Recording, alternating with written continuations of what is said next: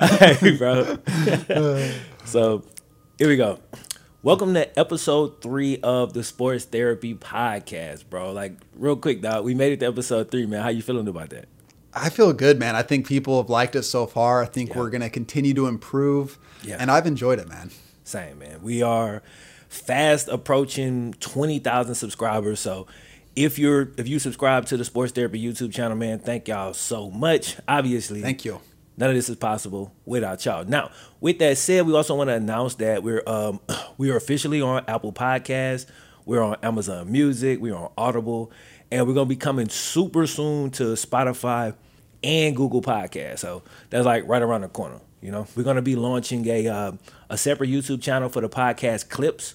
So that'll just be like bite-sized, kind of juicy stuff if you want to get straight to it. It's more to help us kind of get the podcast out there in YouTube's algorithm and hopefully help kind of grow the Sports Therapy family a little bit more. But make no mistake, if you sub to and watch one of these, like if you can only sub to and watch one of these, we prefer it be this one with the full podcast with all the context, but the clip channel is going to also be available. All right.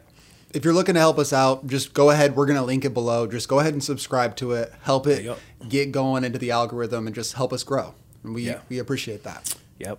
Also, quick reminder, every single Tuesday, that's when these are going to go live, the full version, every single week, right here on the Sports Therapy YouTube channel. So make sure you subscribe. Make sure you got your notifications enabled, and we can pop off like that. All right. Today, we're going to be talking about our individual athletic journeys and kind of how we got to the point that we at right now. We're also going to be talking about the flurry of injuries that happened this past Sunday. Like, it was crazy. Everybody was going down. We're going to discuss that briefly as well. We're going to also, of course, you know what I'm saying, we got to get to the Sports Therapy Bowl, Browns, Bengals, last Thursday night. Got to discuss that. We're going to do a Week 3 preview. We're going to talk any other NFL action that we watched. And if we have time, we may briefly discuss like the Xbox, PS5, the new console generation thing. That'll be at the end. You feel me? Other than that, bro, we're going to go ahead and jump in. And I'll start out with a question, bro. So give me the rundown on your athletic career. Kind of give me your journey. Give me where you started. Give me where you ended. You know what I'm saying? Just do your thing. Tell me the story. That's what you do. Okay. Also, while I'm thinking about it, I'm just going to address it because people asked. This Vikings helmet behind me is a signed family heirloom. My grandma won it at an auction.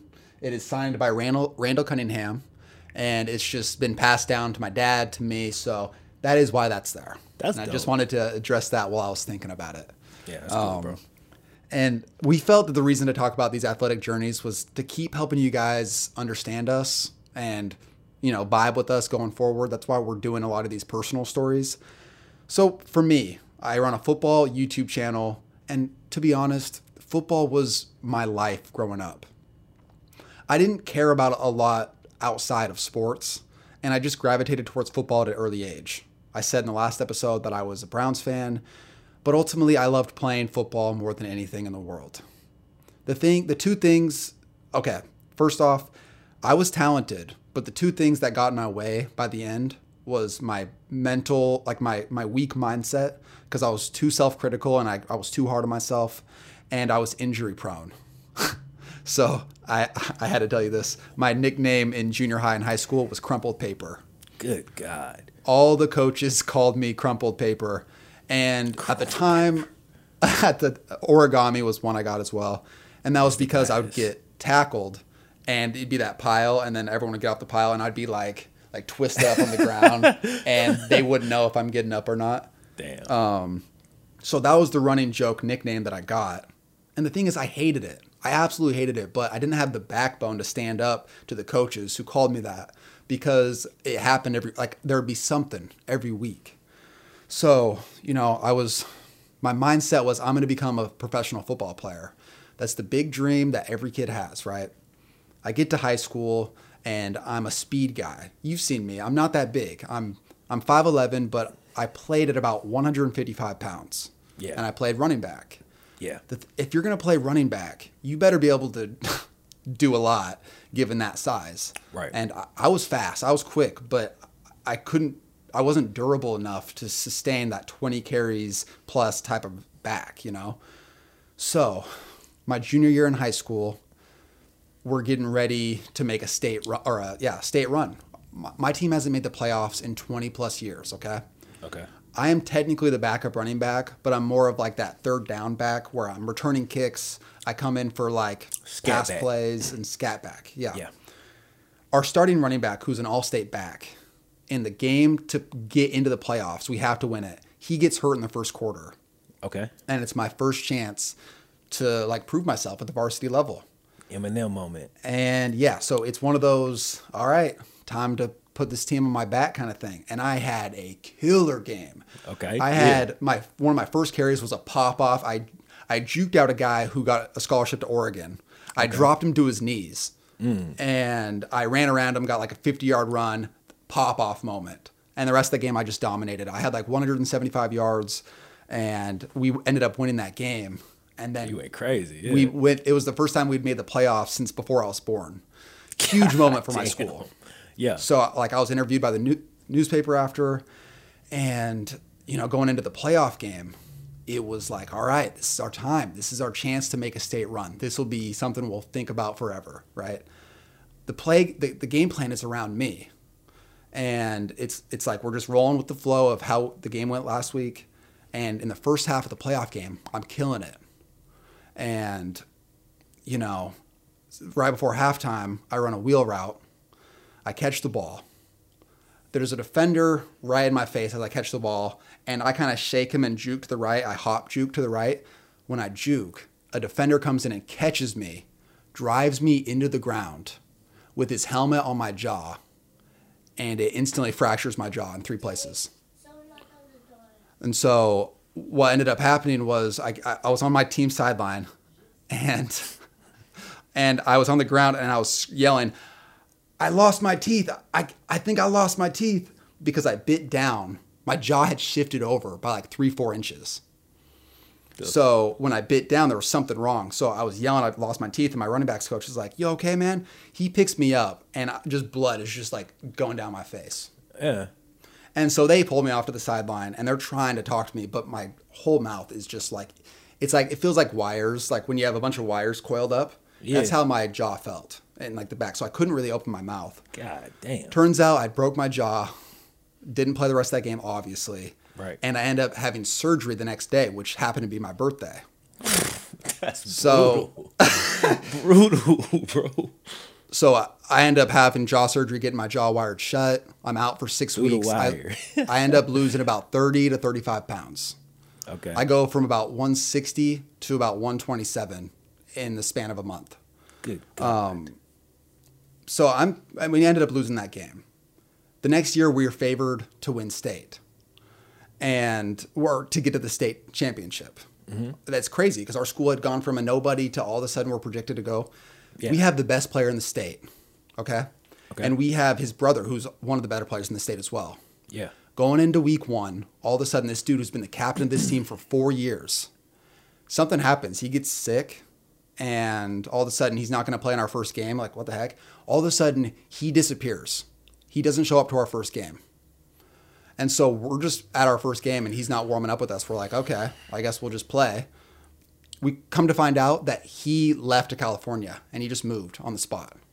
Damn. He just left and his brother tore his ACL on the very opening kickoff. So we lost our best 2 players instantly. And we were so deflated. We started out winning 2 games. We lost our last 7. Dog.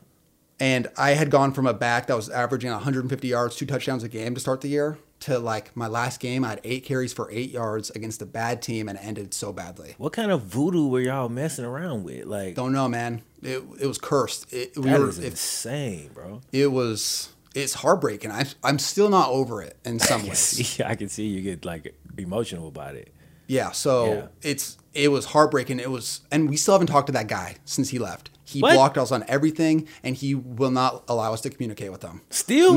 I'm not going to say his name just because it's a big deal. But did he go on to continue to play? He dominated. He went to Southern California, became like the talk of Southern California, dominated.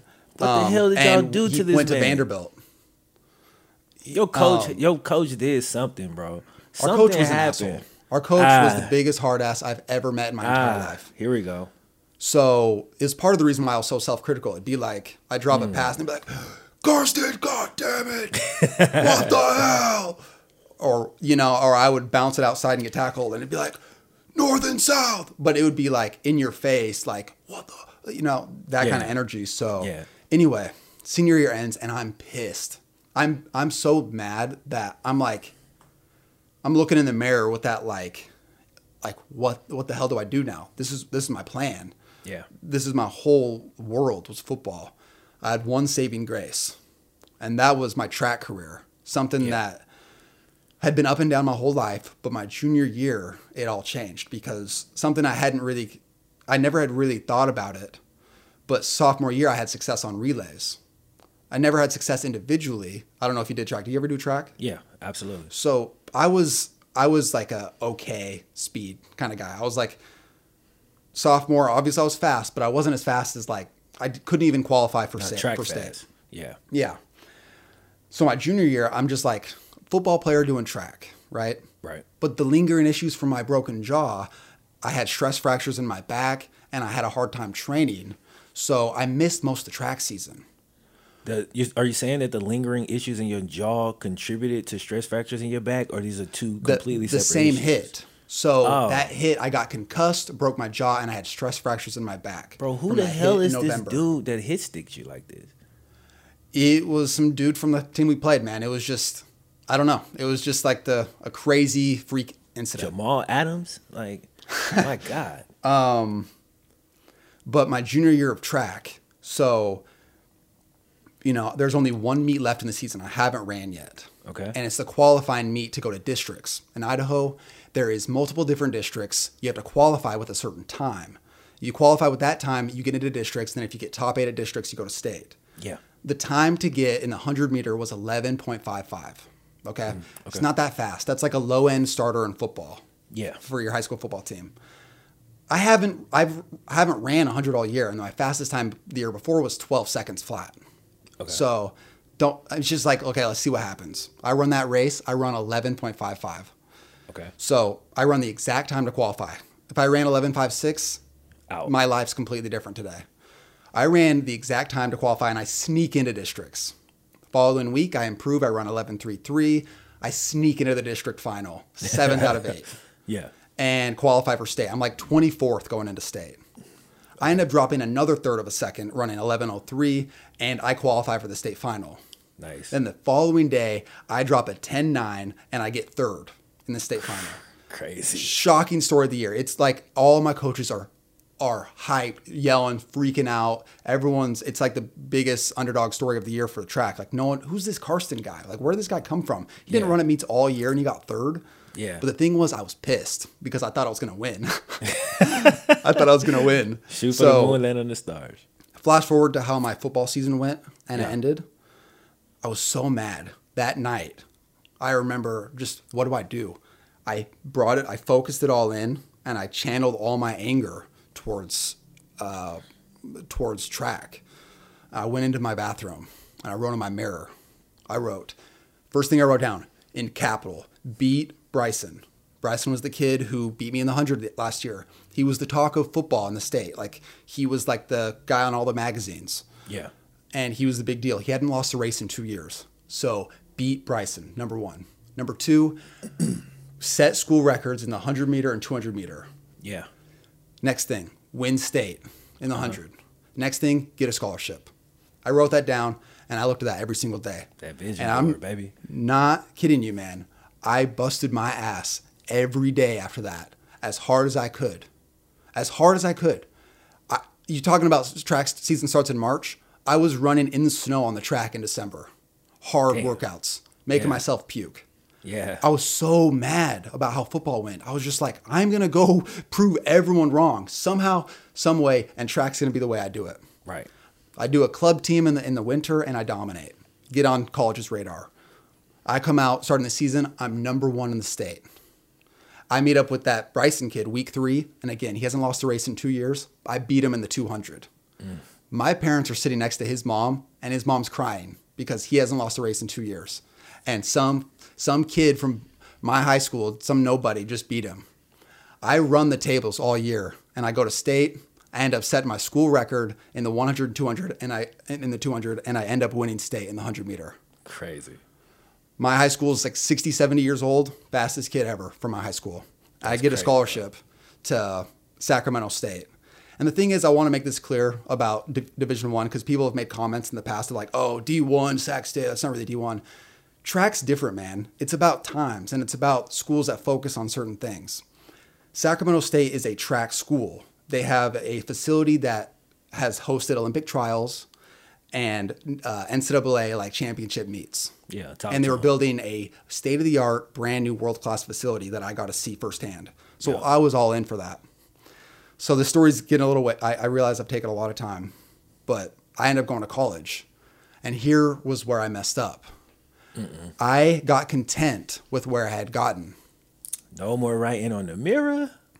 Everything changed. I had arrived in my head. I had arrived. I worked my ass off still. Like it's not that I didn't work hard. Okay. But I didn't put the extra work in needed to continue to progress. So my freshman year, I had success. I went to Big Sky Indoor Championships, and I was a medalist. I got second in the 60. It was a big deal as a true freshman. But after that, it was injury after injury after injury. 3 years full of injuries. Talk to me about these injuries. So when you train track in college, any sport, it is year-round. Right. It is no longer seasonal. So you're talking about I started training in like December the year before. You start in September for track. And the season goes all the way till June. Yeah. So you were training hard from September to June. And if you don't build a base for your body, it will break down. That's what I was going to say. It seems like if you went to a track school and you're training year round, to me, it seems like it doesn't make a whole lot of sense to be sprinting every day. It seemed like a lot of the work you should have been doing should have been injury preventative or building up your base so that you don't have these injuries. I mean, Trust me, man. I spent too long blaming the school for that kind of stuff because I think there was some issues with how we were trained. It's their fault, bro. I'm sorry. I really do. Here's the thing, though.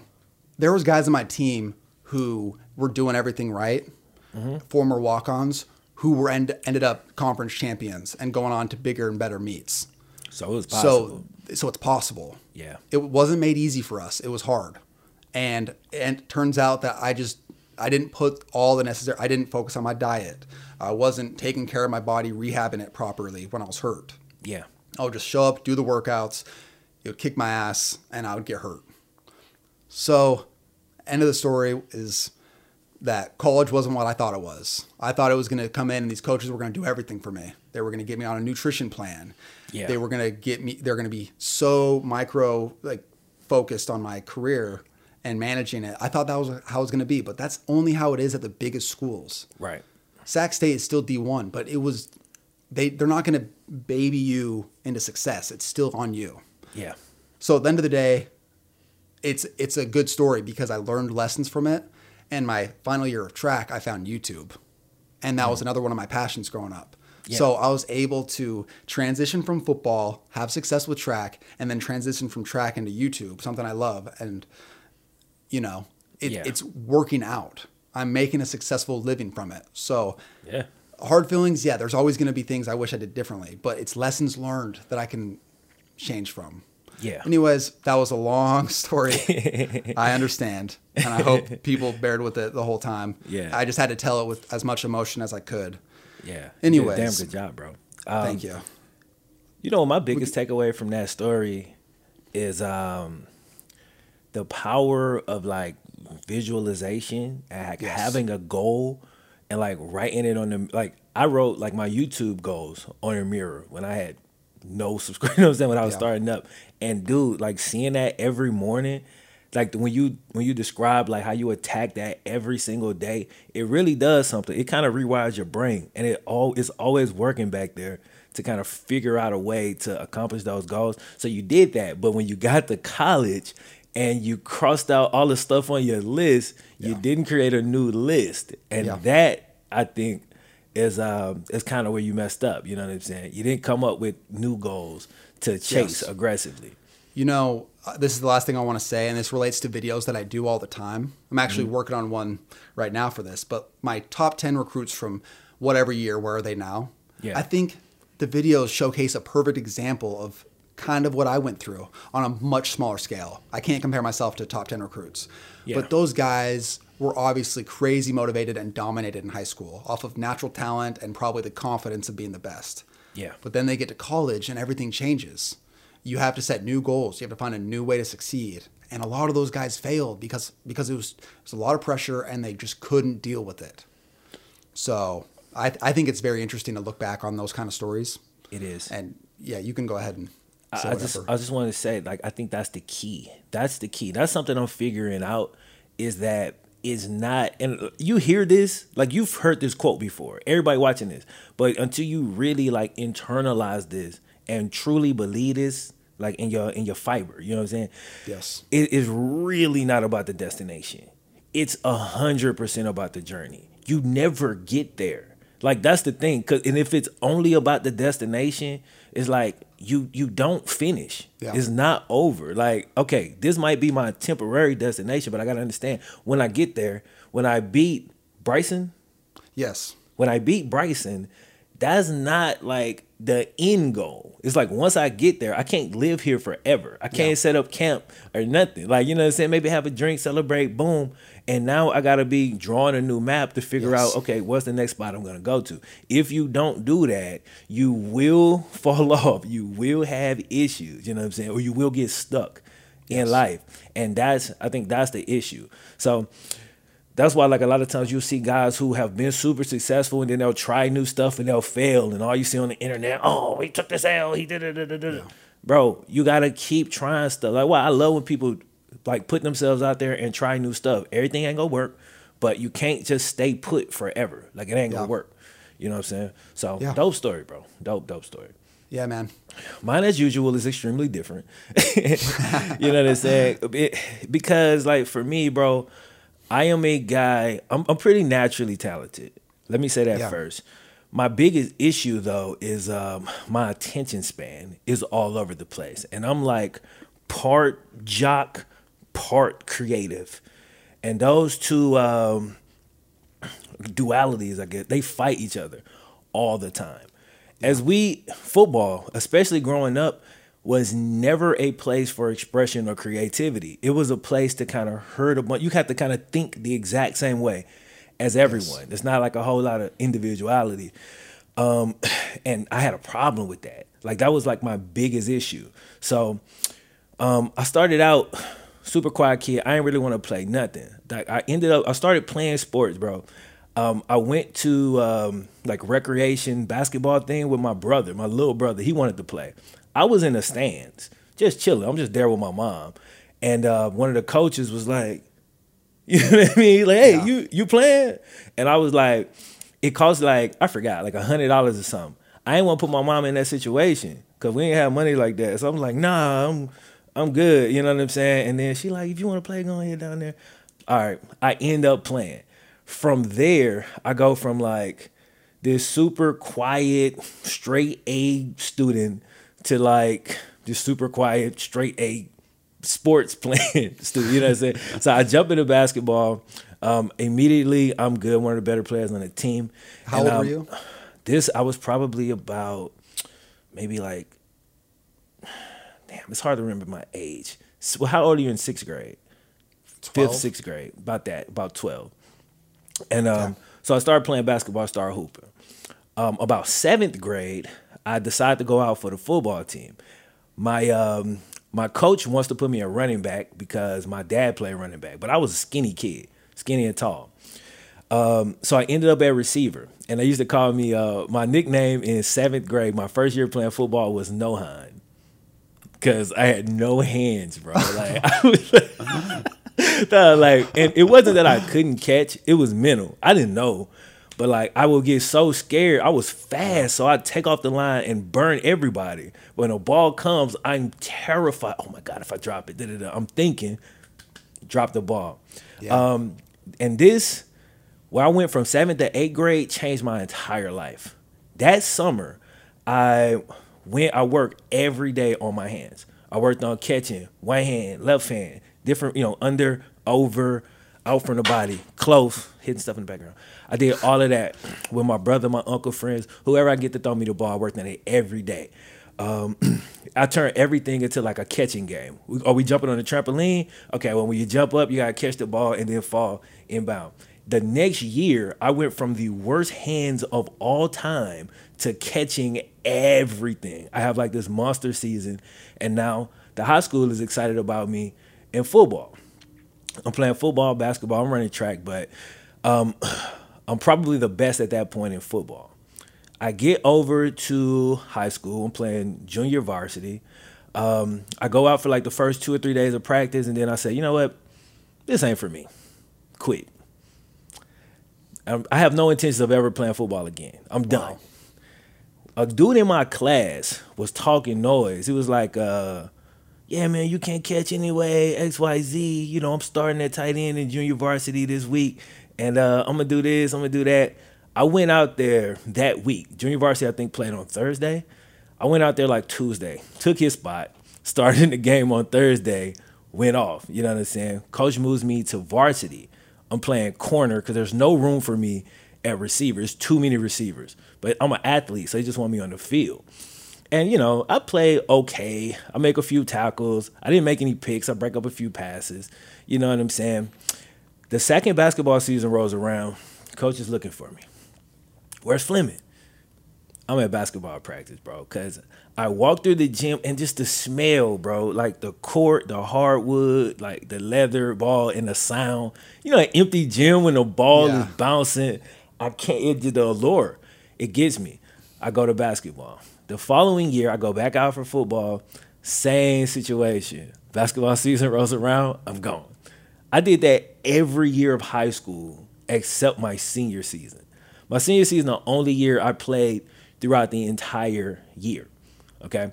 Now, I only played in 6 games because I had back spasms, I had turf toe, I had every stupid injury that you just can't get rid of. You know what I'm saying? Yeah. But in 6 games, I had like 680 yards receiving, 6 touchdowns. You know, I averaged 100 yards and a touchdown per game on a running team that was pretty bad. You know what I'm saying? We sucked. But it was enough for me to get some pretty good tape. And so I sent my tape to only the SWAC schools. These are D1 AA, HBCUs, historically black colleges, Jackson State that Deion Sanders is going to be coaching now. That came out this morning, Alcorn, Southern. Get scholarship offers to all of them. And, you know, so I decided I'm going to go that route. In order to get my body ready for it, I run track. And I'm pretty damn fast, especially I wasn't the greatest in the 100, but I was real good in the long legs, good in the 200. I was good in the 400. You know, I did the relays, and I did triple jump and high jump. Do you know your times were? I don't. Just bro. Curious. I wish I really don't remember, and I don't want to like make up something. Yeah. Also, how big were you your senior year in high school? My senior year in high school, I was 6'2", probably about 185. Yeah, I was pretty big. You know what I'm saying? Yeah. I was a good size for football, which was ultimately why I chose it over basketball. You know what I'm saying? Yeah. But I go out and I'm running track, and what happens is I feel like a knot in my leg from practice. You know, just kind of overuse. And I tell my coaches about it, like, yeah, man, I'm not, you know, my leg is tight. You know what I'm saying? Like, I don't know what's up with it. And they tell me, massage it, ice it, stretch it, basic stuff. Come to meet that weekend, I get the baton, and I turn it on for the first time really this whole week because my leg is messed up. Bam, tear my hamstring. That injury, I honestly believe, that injury right there changed my entire athletic career. Because this is a few months before I go to college. You know what I'm saying? I already got my scholarship to play football, and I got out of shape for the first time in my life because I'm not running. I don't really know what to do. I go to a small school. I'm not getting a whole lot of help with this hamstring. All I'm getting is stretch it, ice it, rest it. I'm a detailed person. This is before YouTube, so I can't look it up. I need to know exactly what to do. I need to know how long to ice it. I need to know, do I need to be strengthening it? Nobody told me that, by the way. Like, so I think I handled it completely wrong. And what happened is when I went to college, it was still bothering me, and I basically overused my other leg. pulled that hamstring my freshman year. So now I got 2 bad hamstrings, and I struggled with that like throughout my college career. Not only did I struggle with that, but like you got the creative stuff like constantly coming back in. So when I think back on my athletic career, I don't feel like bad about it because I don't think I'm the type of person who was ever meant to play sports at a high level. Even though I feel like I'm talented enough, bro. After I discovered Jonnu Smith recently, though, this is like the first time I was like, you know what, I might have been able to do something. Because like that's literally my play style. And I'm a big dude. I'm fast. I'm not the most shifty, but I'm relatively shifty for a big guy. You know what I'm saying? In college, I was 225, 6'2", still running like a 4'5". Like I was pretty damn fast for a big guy. And anyway, I just didn't take it. I really didn't take it very seriously. Like, so every now and then I might be super into football, but then my week 3, my interest would just shift to creative stuff. Now I want to do music. So I go fully into that. I'm not really going to practice as much as I should. I'm not going to training. I'm not doing none of the stuff that I really need to be doing. Yeah. I went to a smaller school, so of course coaches they're not like, I'm not on a nutrition plan. I'm not on like a strengthening plan. Nobody, bro, with the hamstring problems I had, like if I knew what I know now, I would have been able to strengthen these joints up and been money. But I just thought this was a problem I was going to have for the rest of my life, and all I could do is stretch. And I'm a guy that's naturally tight because like I'm a bigger dude. I got like big muscles, legs, you know what I'm saying? Yeah. So I'm naturally tight. And so I just assumed I was going to always have these problems and I was never going to be able to fix it. Nobody told me different. So I just kind of kept doing the same thing, man. And I really just wasted away, bro. Like my college career athletically was a waste. My college experience, though, was great. It was amazing. Like I met all my best friends in college. I met my wife in college. And I don't regret anything, man. I don't regret nothing. I could have gotten more out of my athletic ability for sure. Yeah. But I don't think I would ever fit in really in a locker room because I'm not like a single-minded person, bro. I just don't. Yeah. I just really don't fit well in those environments. I never really felt comfortable. Like I'd be in the locker room, I'm hearing these dumbass conversations. I'm like, bro, this is what we talk about? Can we talk about something that's like interesting? Like, you know what I'm saying? Yeah. And I just never really viewed myself as a football player. Yeah. So my love for football is so weird because unlike, kind of like I can see it in you, and every one of my friends is like this. When we talk about football, they get real emotional about their football journeys and how they ended. And I don't know if it's because I'm a person who I don't really reflect on anything negative. Like anything bad that happens, I just look at it like a lesson. I really do. And I say, oh, that was meant to happen. My music career, when I got invited to Atlanta, this is right before I dropped out of college. I got invited to Atlanta by a guy who, I forget his name, but he was connected with this label. He wanted me to come and just kind of crash at his house and record. Be on this in the scene in Atlanta. This is right before Atlanta popped off. It's the capital of hip hop music at this point. This was in 2009, 2010. This was like right at that moment. I could have gone and that could have changed my entire life. I didn't go. What I opted to do was, I got a job. I got an apartment to take care of my girlfriend at the time, who is now my wife, because I felt like, there was responsibilities that I had. And so I made all of these decisions, and any one of them could have sent my life in a different direction. But here I am today doing YouTube, something I never thought about back then. Yeah. And I just feel like everything that's ever happened in my life has steered me right here to this point. Yeah. You know what I'm saying? And I'm super happy with where I'm at. Yeah. You know what I'm saying? I think it's so interesting because when I met you, you always reminded me more, and what you say, you're like a basketball-minded player in a football player's body. Yeah. Yeah, I can see that. And you're a big dude. But I think it's interesting when people talk about, like wasting athletic potential. Like people go like, oh, such a waste of talent. Yeah. And it's like, the thing is with your mindset, it's not a waste because like you said, it wasn't meant for you. Yeah. So I actually think your lessons that you learned and the way the killer mindset that you have with taking things that you've been through and not victimizing yourself and just learning from it is like part of the reason why you're so good at what you do, you know? Yeah, thank you, bro. And I think everything that you've gone through is like the reason why you're able to be successful, the way you're able to be so empathetic and understanding and look at so many parts of a story. Whereas more people like me get way too caught up and wrapped up in the emotional aspect of football or whatever. And I think you need both of those, but I really admire that mindset that you have. So Appreciate it, dog. It's a really interesting story. Just the flip flopping through high school and stuff, and not really knowing what's going to happen. Over the place. I was always all over the place. Because, like, you have to imagine, and I don't want to sound arrogant with this, but you got to imagine this from the mind of like a 15, 16-year-old kid. I was good at every single thing I've ever done. And that's not me trying to brag. That's real talk. I went out for basketball. I was the leading scorer on the team. I went out for football. It was super easy. I led the team in receive. You know what I'm saying? I went out for track. I was really good. In school, straight A's, really good. And it all came pretty easy. So I always had the mindset back then that no matter what I did, I would be fine. So I never like dwelled on one thing. Like I always felt like, whatever, you know what I'm saying? Whatever I end up, whatever route I go, I'm going to be fine. Yourself. And I did. And I made a lot of dumb decisions because of that. Yeah. But in the end, it did end up leading me to a place where I want to be. It probably caused some unnecessary pain and hardships that I've been through in my life, especially like in my 20s when I was super broke and struggling and didn't know, where my next meal was coming from. But it all ultimately, it led me to where I think I'm supposed to be. Like, you know what I'm saying? Like, I think this is right where I'm supposed to be.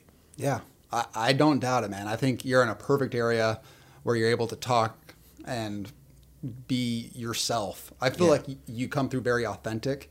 Yeah. And I really like that about you. So appreciate it. It's cool, man. Appreciate it, man. Just to transition, because I was thinking about it, you said 09 / like 2010 is like that, the whole music thing. Yeah. So that's about 10 years ago, right? Yep. So that's the same time that I was doing research the other day. I found out the year that Terrell Owens joined the Bengals. Yeah, yeah. And I know that a lot of people know about Chad Ochocinco, Chad Johnson, and Terrell Owens, but they were the guys in the 2000s. They had the most hype. People talked about them. They were bigger than life, bigger than football. And they joined forces on a playoff roster in Cincinnati. Yeah. Talk to me about that. Okay. So that was an interesting time, bro, because the year before that, before T.O. came, we went like 10-6. We won the AFC North.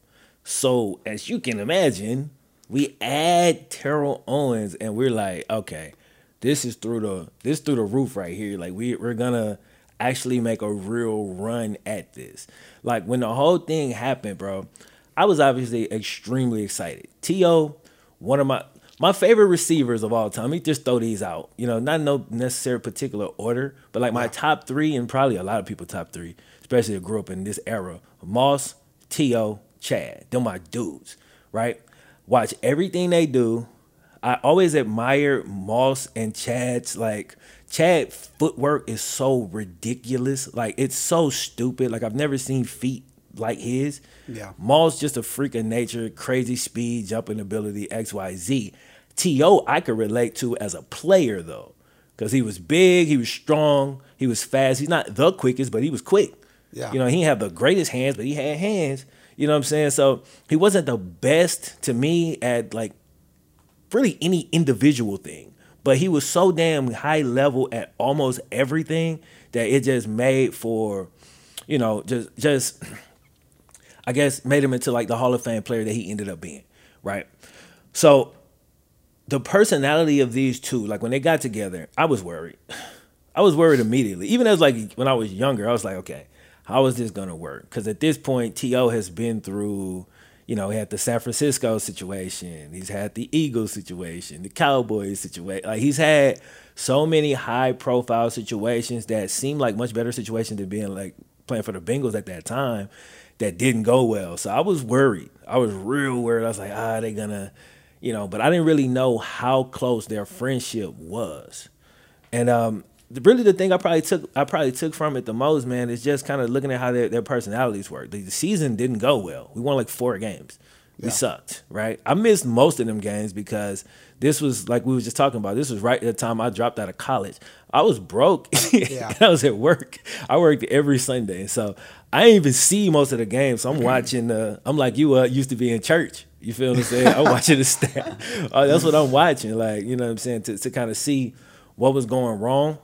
And I went back and I watched like a few games, like the condensed version of the games recently. And like Carson was really bad, like in all of those clips. But I don't know, man. It should have been a real special time, but it ended up being kind of forgettable because we were so bad. You know what I'm saying? Like we were really bad that year, man. 4 wins, and so it wasn't a whole lot of hype behind it to me. Like it started out hyped, but then it really didn't live up to what we wanted it to. T.O. almost got to 1,000 yards. He was like 950. Chad didn't get 1,000 yards. Chad was starting to lose some of that top end speed. Bro, T.O. was like 36. He was they were old both in their veteran at that years. point. And so it just really, I don't know how people that's not Bengals fans view that situation, but honestly, for us, as exciting as it started out, it dwindled pretty fast, and it got kind of forgettable, to be completely honest. Well, it's not even talked about really anymore. Well, yeah. That's because we didn't make any type of run. We didn't really make no noise, bro. No. We didn't really make no noise. No, and it's like markets like Cincinnati, even Cleveland, it's like when things go bad, it just gets swept under the rug, and it's like no longer a talking point after week 3. You know? Yeah. So, it's unfortunate because, like, looking back, I want to see more of those, like, hype roster situations, those hype moments that could potentially actually work out. But it's just, it's something I want to talk about eventually, the whole, like, receivers making, like the loud receivers, how much of a difference they make in a locker room and on the field. Yeah.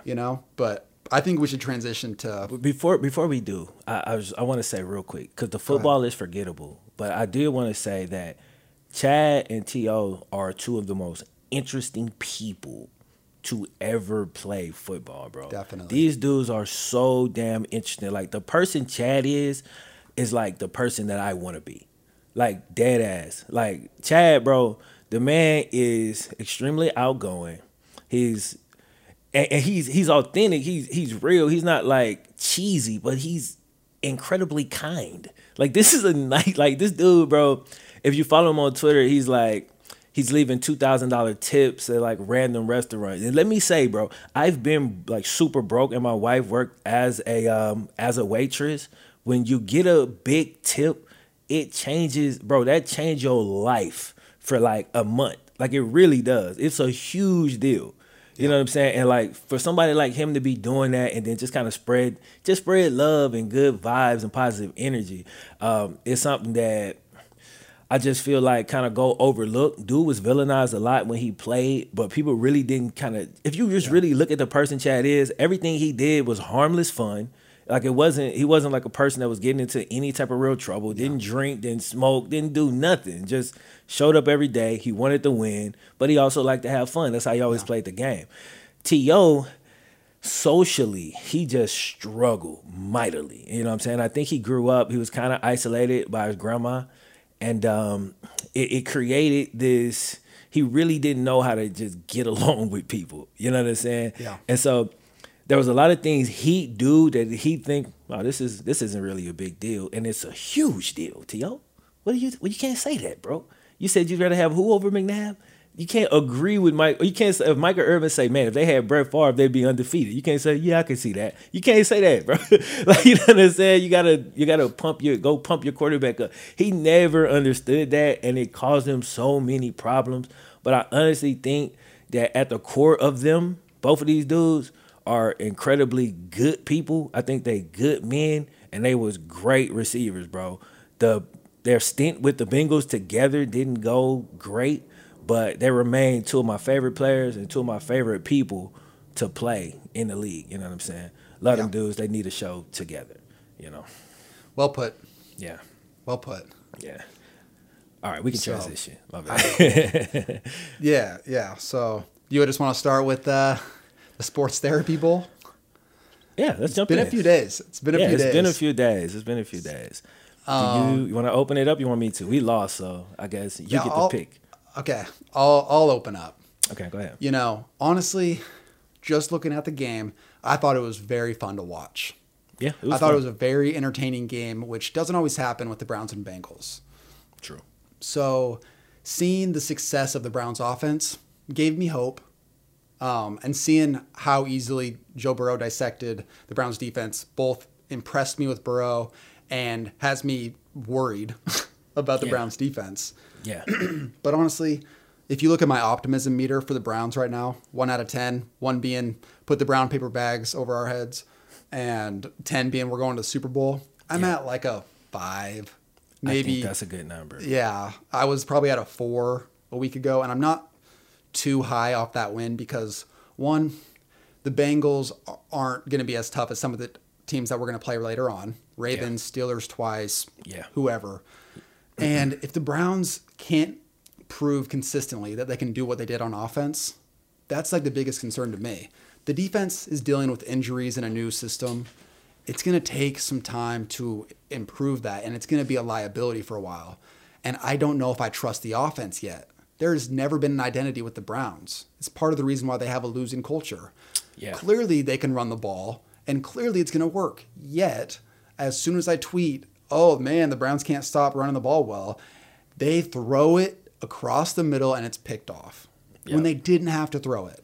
Yep. So it's just decision making, sticking to your identity, knowing what we are. What are the Browns right now? They are a run-first-minded team who is going to control the clock. They're gonna get to 3rd and 3. They're gonna be able to do play action off of that and get plays downfield. Yep. But if they try to go more than that and be the high octane, throw it to Odell deep constantly and make big plays and trust Baker in the pocket, they are going to be so inconsistent. It's going to be another 7-9, just, rip my heart out of my chest type of season. Yeah. And so that's my thoughts on that. It was a good game. I'm not surprised that they threw the ball 60 times on us because it's like, look at the secondary and the linebackers, just throw on those guys all day. Yeah. Not trying to take away from Burrow, but man, it's just bad. Yeah. But anyways, I want to talk about the Browns first because I don't know if you remember, but that game played out almost exactly as I said. Almost exactly as I said. The one thing that I said, when y'all take these shots, y'all going to take your Hail Mary shots with Baker because I understand, like, just from an ego standpoint and a Odell need the ball standpoint. I said I thought that wouldn't work, but I said if it works, we lose automatically because I knew we couldn't stop the run. Yeah. Like, I knew we was going to struggle with the run mightily. And, Nick Chubb, Kareem Hunt, y'all's offensive line versus my below average run defense was, it was like watching some kids try to tackle their dads. It was bad. And I was like, yo, this cannot possibly be easier. Like, to run and get 15 yards per carry. Yeah. It's like, and once you do that, now Baker, who I said, also, I was like, yo, Baker got to stop trying to play like Patrick Mahomes and play like Baker Mayfield. Play like Oklahoma. Throw the short, throw the crossing route, throw the boom. Yeah. And I really love how y'all got the play actions going. Y'all got the bootlegs working. And you got Baker comfortable. If y'all play like that all year, bro, y'all going to be y'all going to be a damn good team. Yeah. The thing is, the personalities, like the talent y'all have is perfect. The personalities, I don't know if they fit there. And you was kind of saying this. I don't know if Baker is cool with throwing 20 passes a week. I don't know if Odell is cool with getting 5 targets. You know what I'm saying? This week, one happened to be a touchdown, so that, you know what I'm saying? Like, well, what happens if that play is not completed? And now Odell got 3 catches for 30 yards. Like, how does that play out? That's the only concern I really have with y'all. You know what I'm saying? Yeah. Now, I said that we'd struggle mightily if Reader and Geno didn't play because at the time I didn't realize Mike Daniels was also hurt. Reader ended up playing, but Geno and Mike Daniels didn't play. So we had one D tackle playing. And even if they were playing, y'all was still gonna go crazy on the run. Don't get it twisted, but it just made it even more exaggerated. You know what I'm saying? So it was one of those situations where I was proud that my team stuck in there. We left a lot of opportunities on the field, but there was almost no way we was going to win that game with our inability to stop the most basic run plays. You know what I mean? If we can't stop a dive from going for a first down, then you can't win. You know what I'm saying? You can't win in the NFL like that. So that's the bad.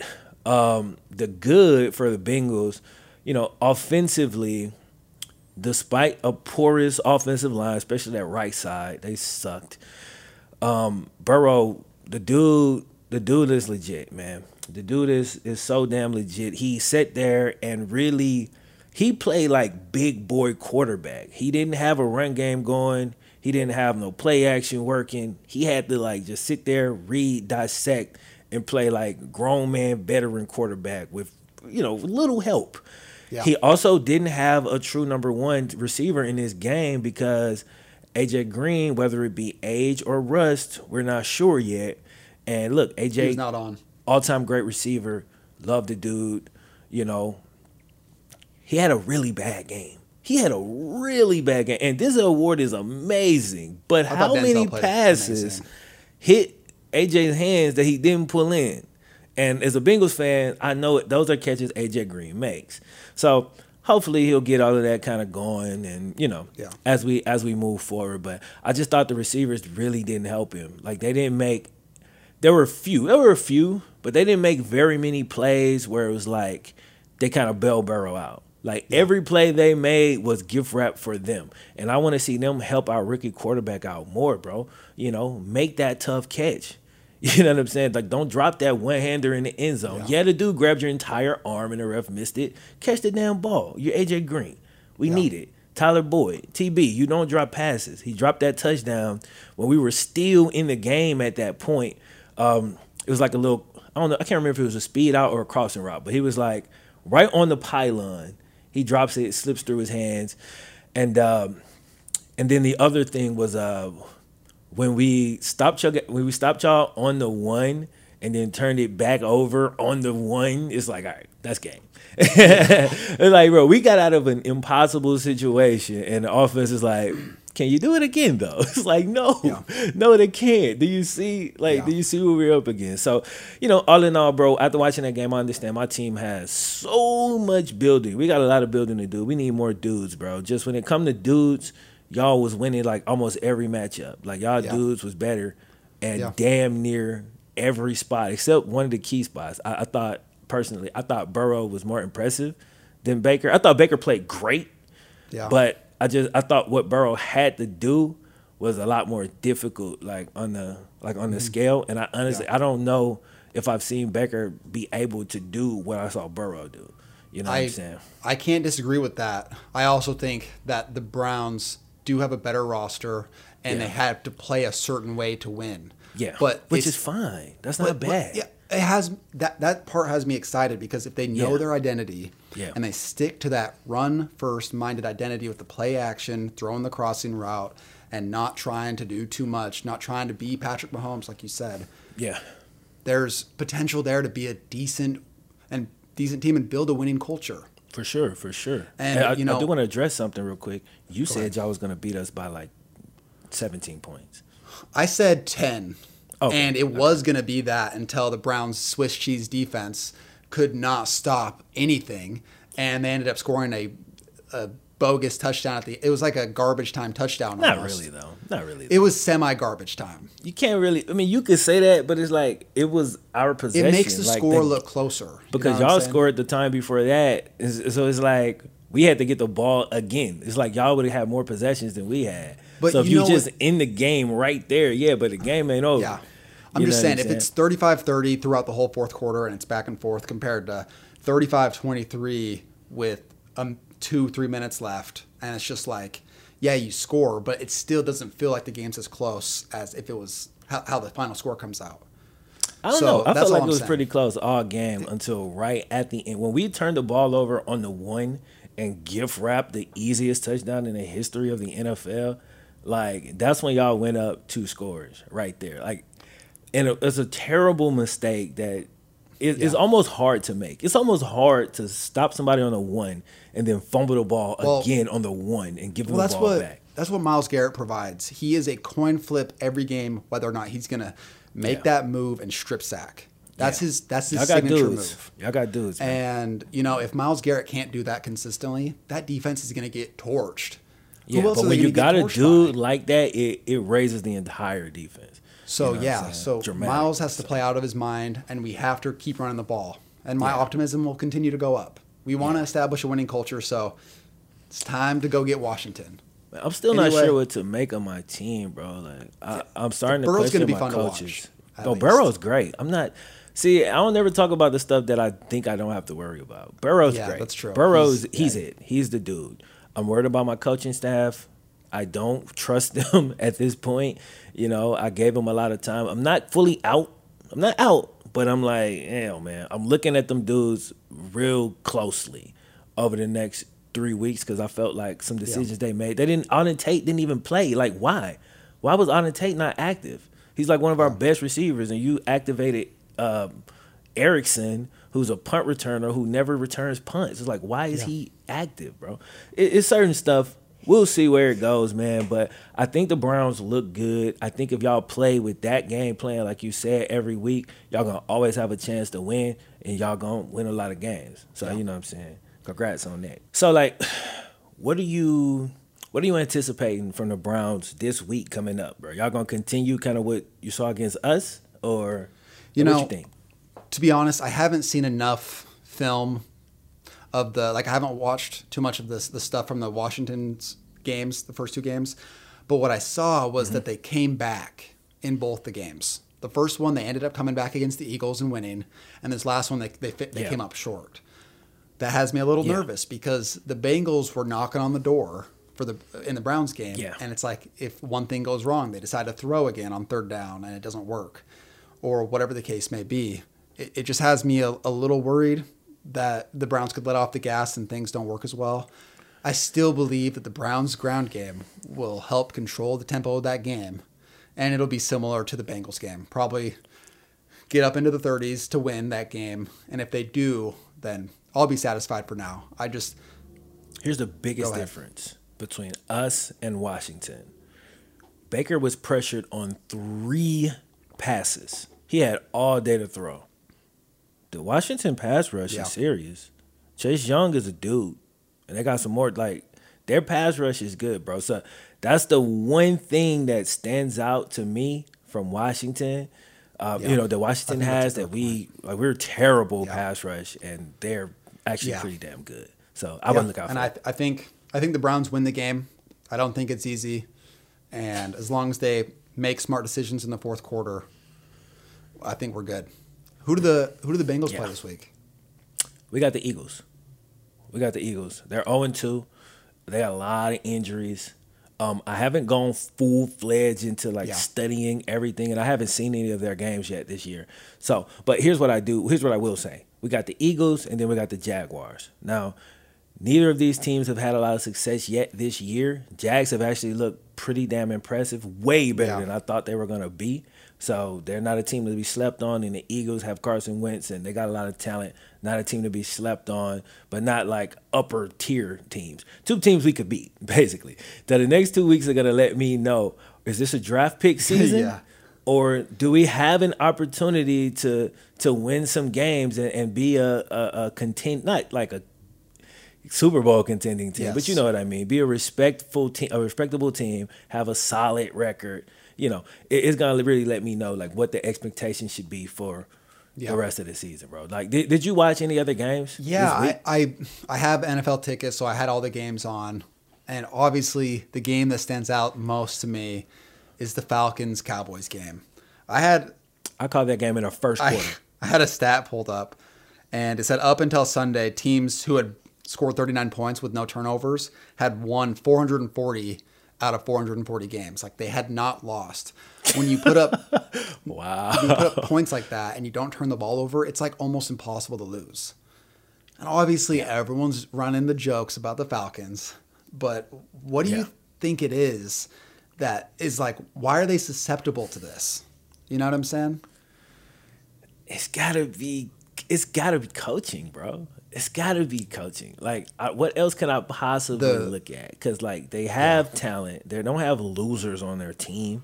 Like they've been successful. They're not like a losing franchise. You know what I'm saying? I wouldn't consider them a losing franchise. You know, as a Bengals fan, like they've been to the Super Bowl recently. But it's something about that team, bro. I turned that game on, and the Cowboys was up 17 or 20 points, something in the first quarter, and everybody in the party was like, "Oh, blah blah blah." I said, bro, like, don't forget. I said, bro, the Cowboys are gonna come back. They're not coming back because it's the Cowboys. I said, but they're playing the Falcons. I'm like, bro, the Falcons, they will blow a lead, bro. Like, they'll blow one. And you saw it, man. Julio dropped a big pass that actually changes that game, by the way. If he catches that, then they win. Yeah. You know what I'm saying? I feel like with the team that they've built, the pass-first attack, they can come back on anyone, but they can lose that lead to anyone because they don't have consistency with running the ball. Todd Gurley averaged like 2.9 yards per carry. He had the ball 21 times, but he had like some embarrassing amount of yards for those carries, right? So when you can't run the clock out, it doesn't matter how much you're up by because it's like run, pass, and you run off a minute or less. Yeah. So it's like you're susceptible to just like giving them so many chances. And obviously that onside kick was crazy. Who is their special I teams don't know, coach? but they're getting there. They're fire that dude, bro. Like, whoa. They should have like recovered that was tough the way they played that Yes, terribly. awful. Everybody they was just hovering around. They backed up. Like when the ball came, the dude was like, I don't want to touch that. I'm like, bro. To where I'm sure, like trying to give the guys the benefit of the doubt, I'm sure they thought, they shouldn't have, but I'm sure they thought that it was just going to sit at like 3 yards away, so it would have been over. But the ball turned and went upfield, and by that time, you have to get on the ball. And the dude is just walking next to it, like when this crosses 10, like we're finna get the ball back. The Cowboys got it perfect. He got on the ball right as it crossed. And Dak went from almost out negotiating himself. Because, like, for a lot of that game, I was like, yo, Dak, if you lose this game, bro, you're going to really regret not taking that $35 million a year that they offered you, bro. But, they end up winning. If there's any Falcons fans watching this, I just want to hear your thoughts on why does this happen? Like, do we not know? Are we just, like, out from the outside looking in? What is going on from the inside? The fans of the team, they always know, like, way better than just people who turn it on every now and then to see you blow a lead. You know what's going on, bro. What is it? Please tell us. I'm super curious. I gotta know. You know what I'm saying? So, boom. I also enjoyed, bro, the Seahawks-Patriots game. And it was way closer than I thought. I thought the Seahawks was going to run off from the Patriots because they got so much firepower and so many dogs on that defense. And I was like, yo, Cam don't really got much. Yeah. Don't really got a whole bunch. But Edelman was actually really big, bro. He was killing Jamal Adams in the pass game. And my issue was I hated that call at the end. When I can't remember which play this was. It was one of the touchdowns. When they faked the quarterback draw and threw it, I called that. I say, bro, I screamed it. I say, oh, the tight end's going to leak out. Like, I saw it, but it was a running back. But, like, you knew it because the Seahawks pinned their ears back. Yeah. And they did it again.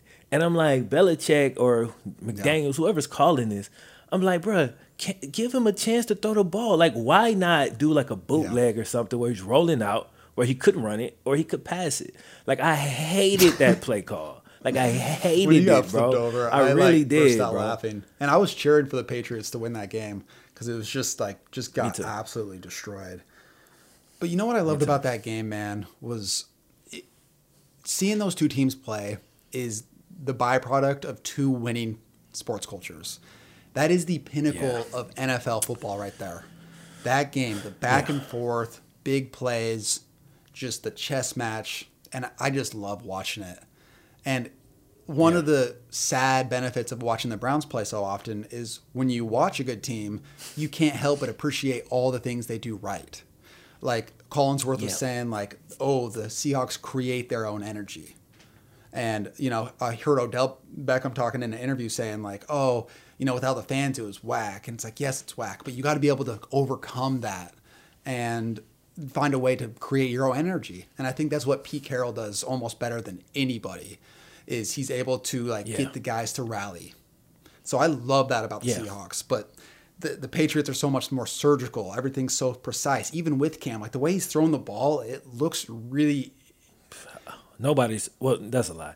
People are surprised. They shouldn't be. Like, I'm not surprised at all. I knew it would look like that. Like, this is exactly what I expected it to look like. I'm like, people are really sleeping on Cam, and they're talking about he have no receivers. I'm like, he's never had any receivers. He had Steve Smith for like a year. Kelvin Like, Benjamin. he went to the Super Bowl with Devin Funchess. Yeah. Like, who's a solid receiver, man. He's a good player. He's an NFL player, but like, come on, bro.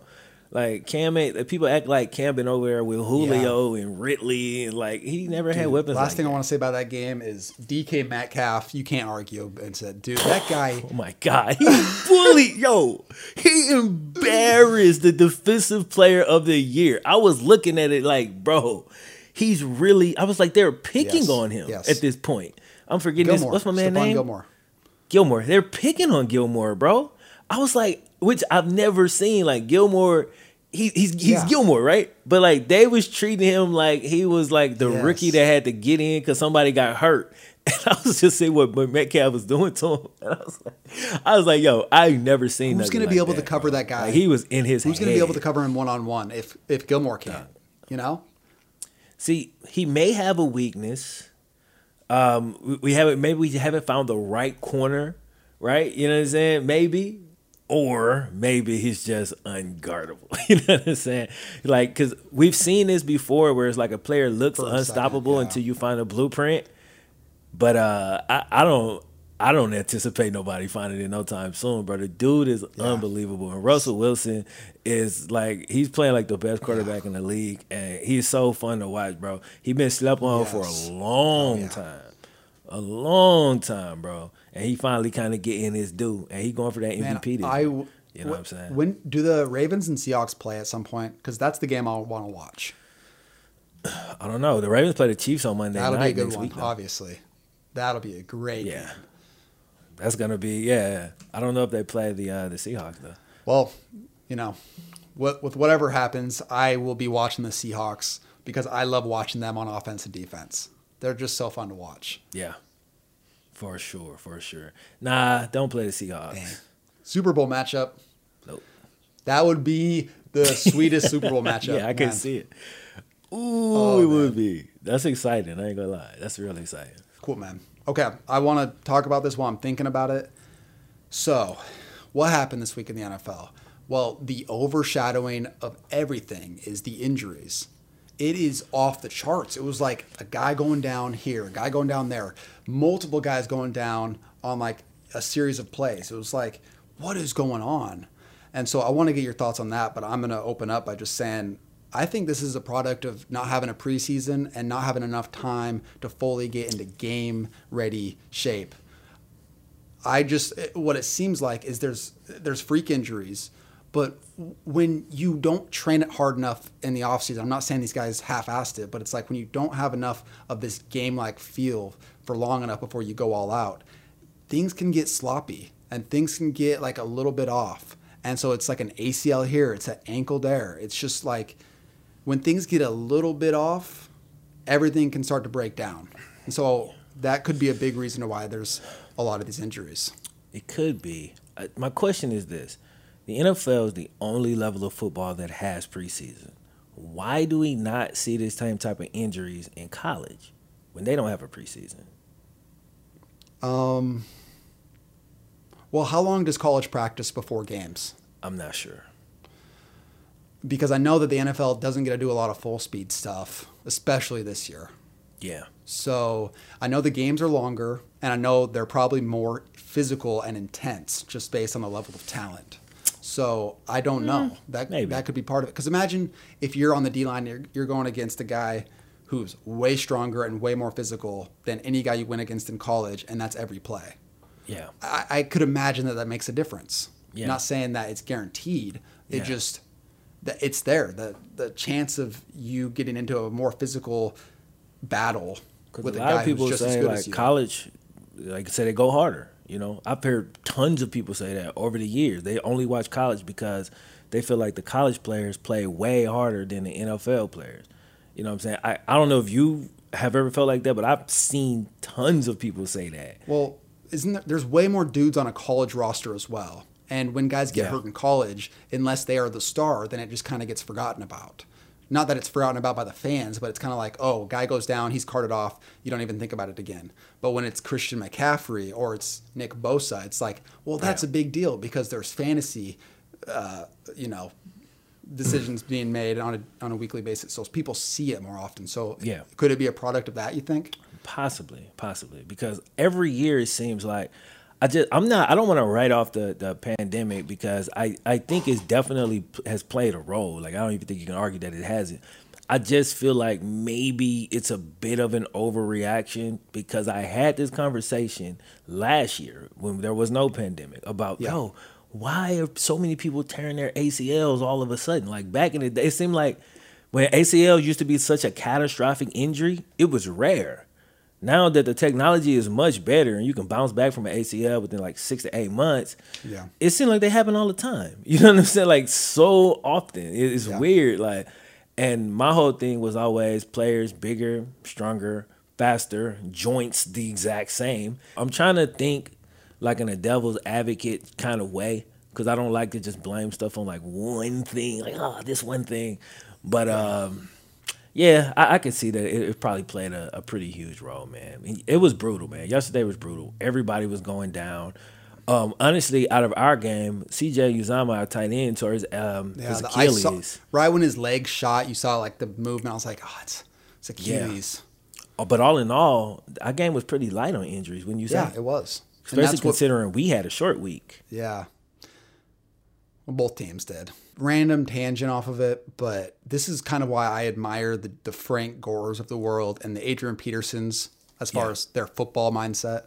Yeah. Just because it's like the injuries that they have sustained, especially Adrian Peterson, and to keep coming back from them, like harder and stronger. And it's like, that they lose athleticism, a little bit of that ability every time, yet they find a way to make a difference and continue on. And that resilience and that perseverance is just very admirable. It is. It's not that easy. From personal experience, it just took 3 years of injuries for me to say, all right, you know what? I'm going to do something else. 3 years. Yeah. And that didn't involve crazy rehab like an ACL injury.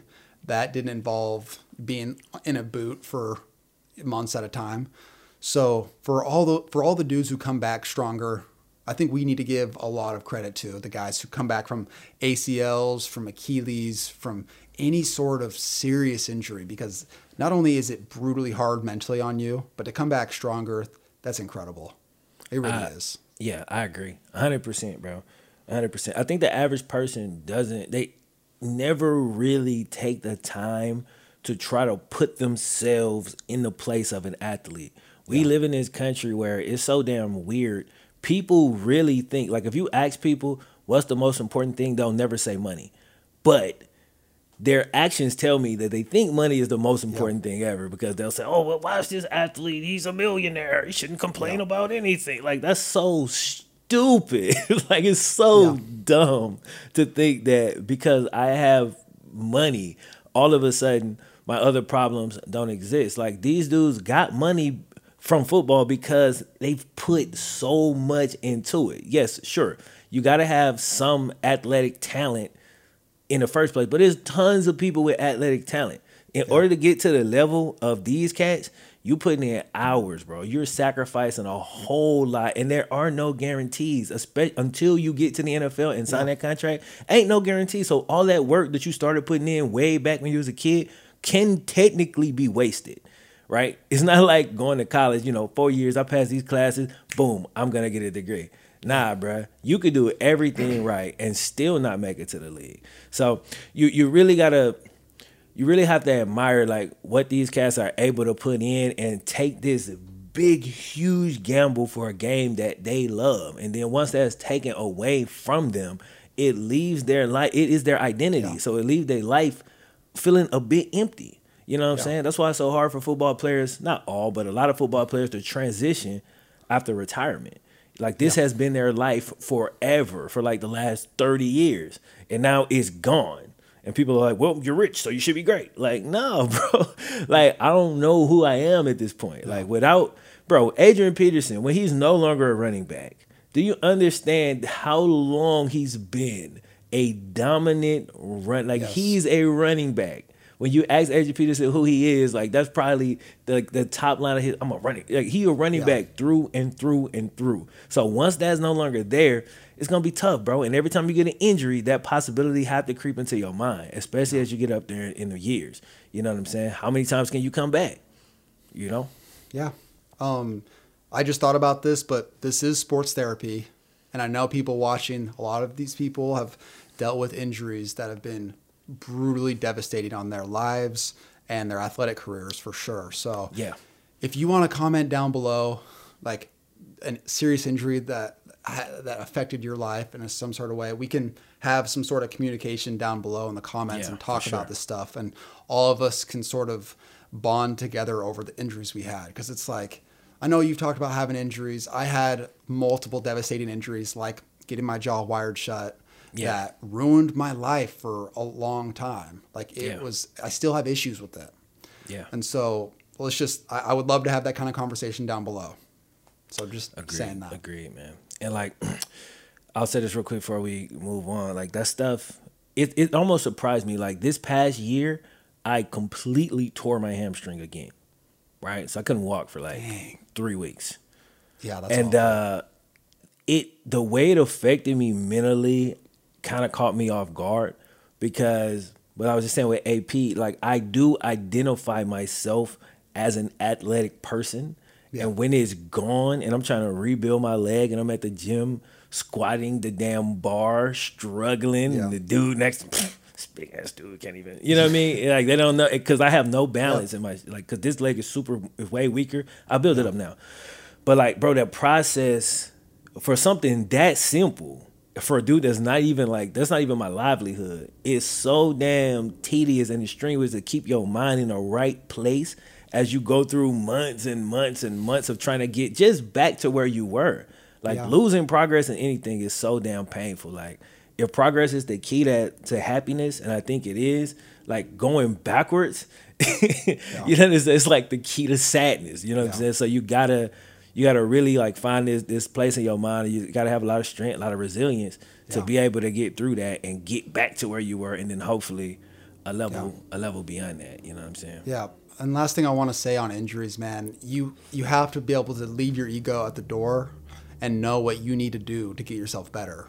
Yeah. Because I can tell you how many times that I rushed back into thinking I was better than I was, and just going right back to ground zero, and it bringing me that much lower into that pit of misery and woe me, and I'm never going to get better.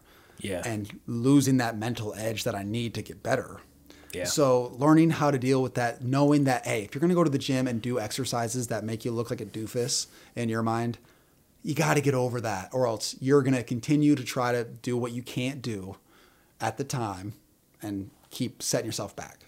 So it's one of the things I've had to learn the hard way, for sure. Set yourself up for success, man. You got you got supplement, you got joint support, you got, it's different things that you can do to try to prime your body, especially as you get older, so that you can at least do the basic things that make you happy, bro. You can go to the court without having to worry about injuring yourself. You know what I'm saying? You can go to the gym and perform like some of the same. And like that stuff, I think it go a long way with like mental health too.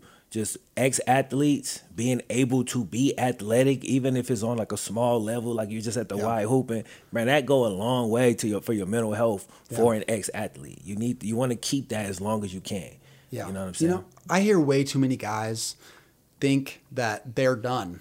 Like dudes 30s, 40s thinking like, oh man, my childhood's past me. I'm focusing on other things. And they don't actually take care of their body, and they just give up.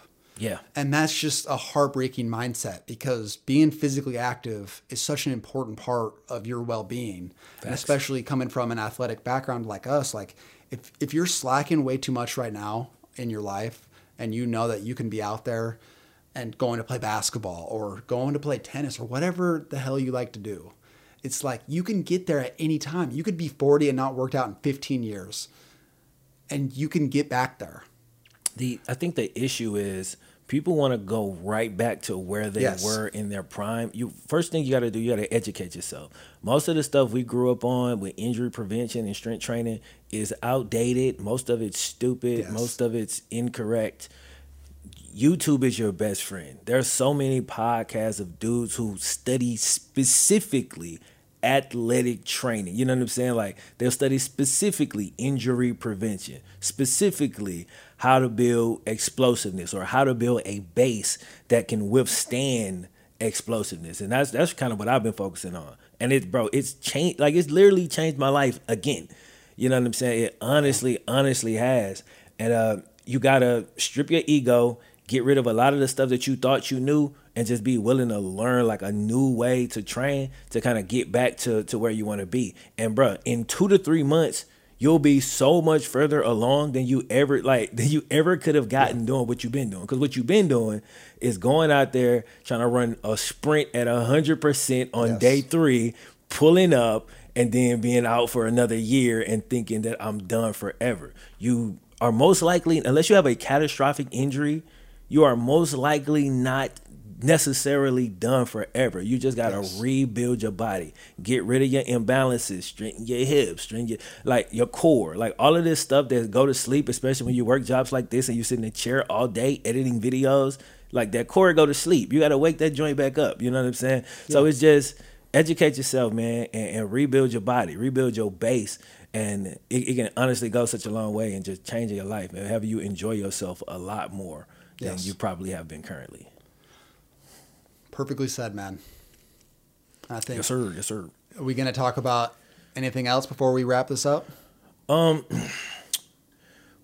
yeah, real quick. We can go ahead and discuss. I wanted to talk about the, not in too much detail, but the next generation of gaming, right? The next generation of gaming is coming up.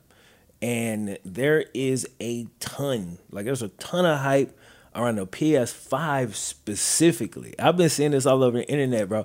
And I'm like kind of confused. I don't really know what the hype is around the PS5 over the Xbox. They have pretty much the same hardware. You know what I'm saying? I think the Xbox actually has the edge in that. But, I don't know. I wanted to see, like, are you excited about the new generation of consoles? Do you not care? Are you on either side of the fence? And if so, which one and why? You know, growing up, I'm a gamer just as much as I am an athlete. They go hand in hand with my life up to this point. Yeah. I was waiting in line. I got out of school early to go get the PS4. That's how much of that kind of world I was in. Yeah. PS5, not so much. Why? And this mostly has to do with the flaws of the PlayStation 4. Terrible security. Terrible security. Just the overall game, like how it looks compared to like PC is just straight garbage. That's a fact. The hardware itself is so poorly constructed it's like outdated. It's so far outdated now. And one of the issues that people are talking about with the PS5 is it's going to be outdated after a year or two. And with moving to PC, since I started making videos, it's just like that stuff keeps updating, and you can just add a part here, add a part there, and it's so much better. Yeah, like the games and everything looks so much better on a desktop screen from your PC. Yeah, I just think that consoles are outdated, and I don't think I can get onto the hype, honestly. Okay. And I feel like the hype is based on people who are kind of like tunnel vision focused. Like either you're into the games that are console exclusive, and okay, that's fine.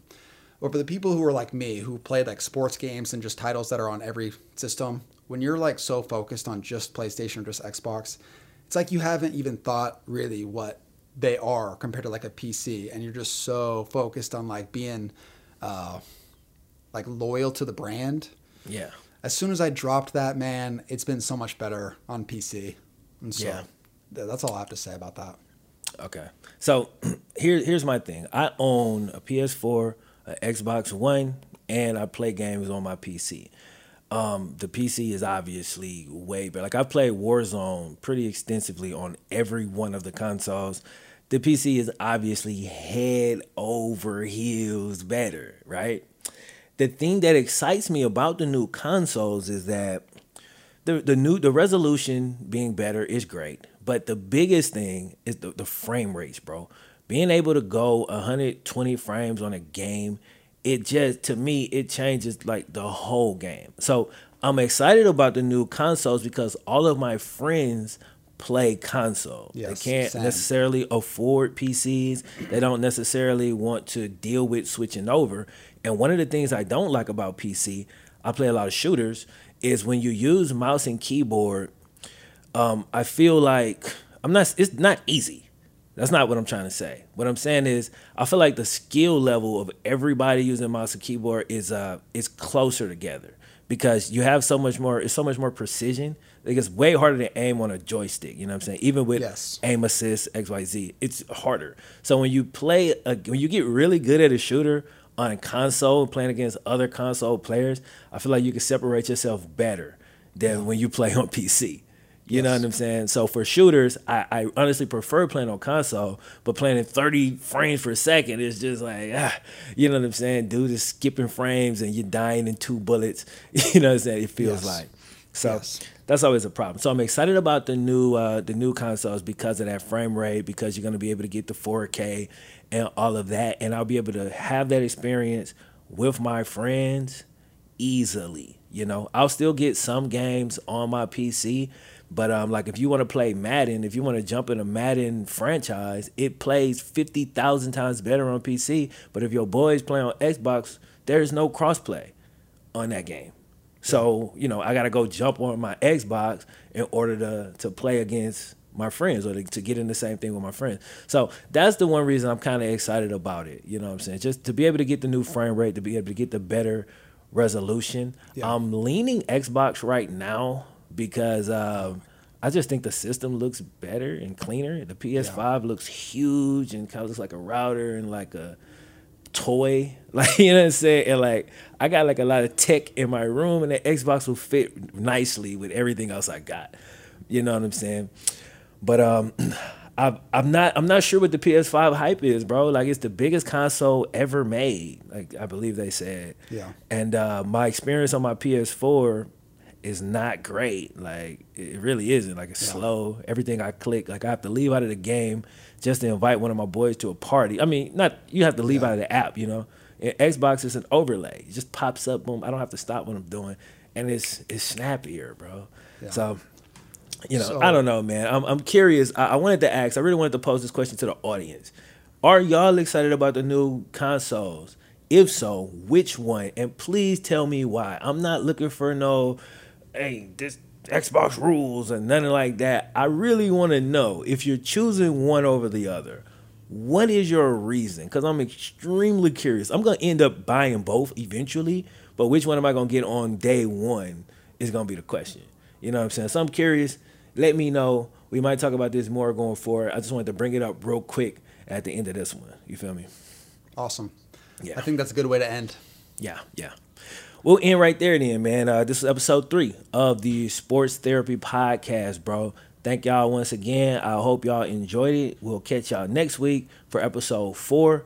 And be sure, I think you said this, but be sure to leave some comments down in the comment section and things that y'all might want us to talk about, and we'll check that out and see if there's some topics that we can add in for the next show. You feel me?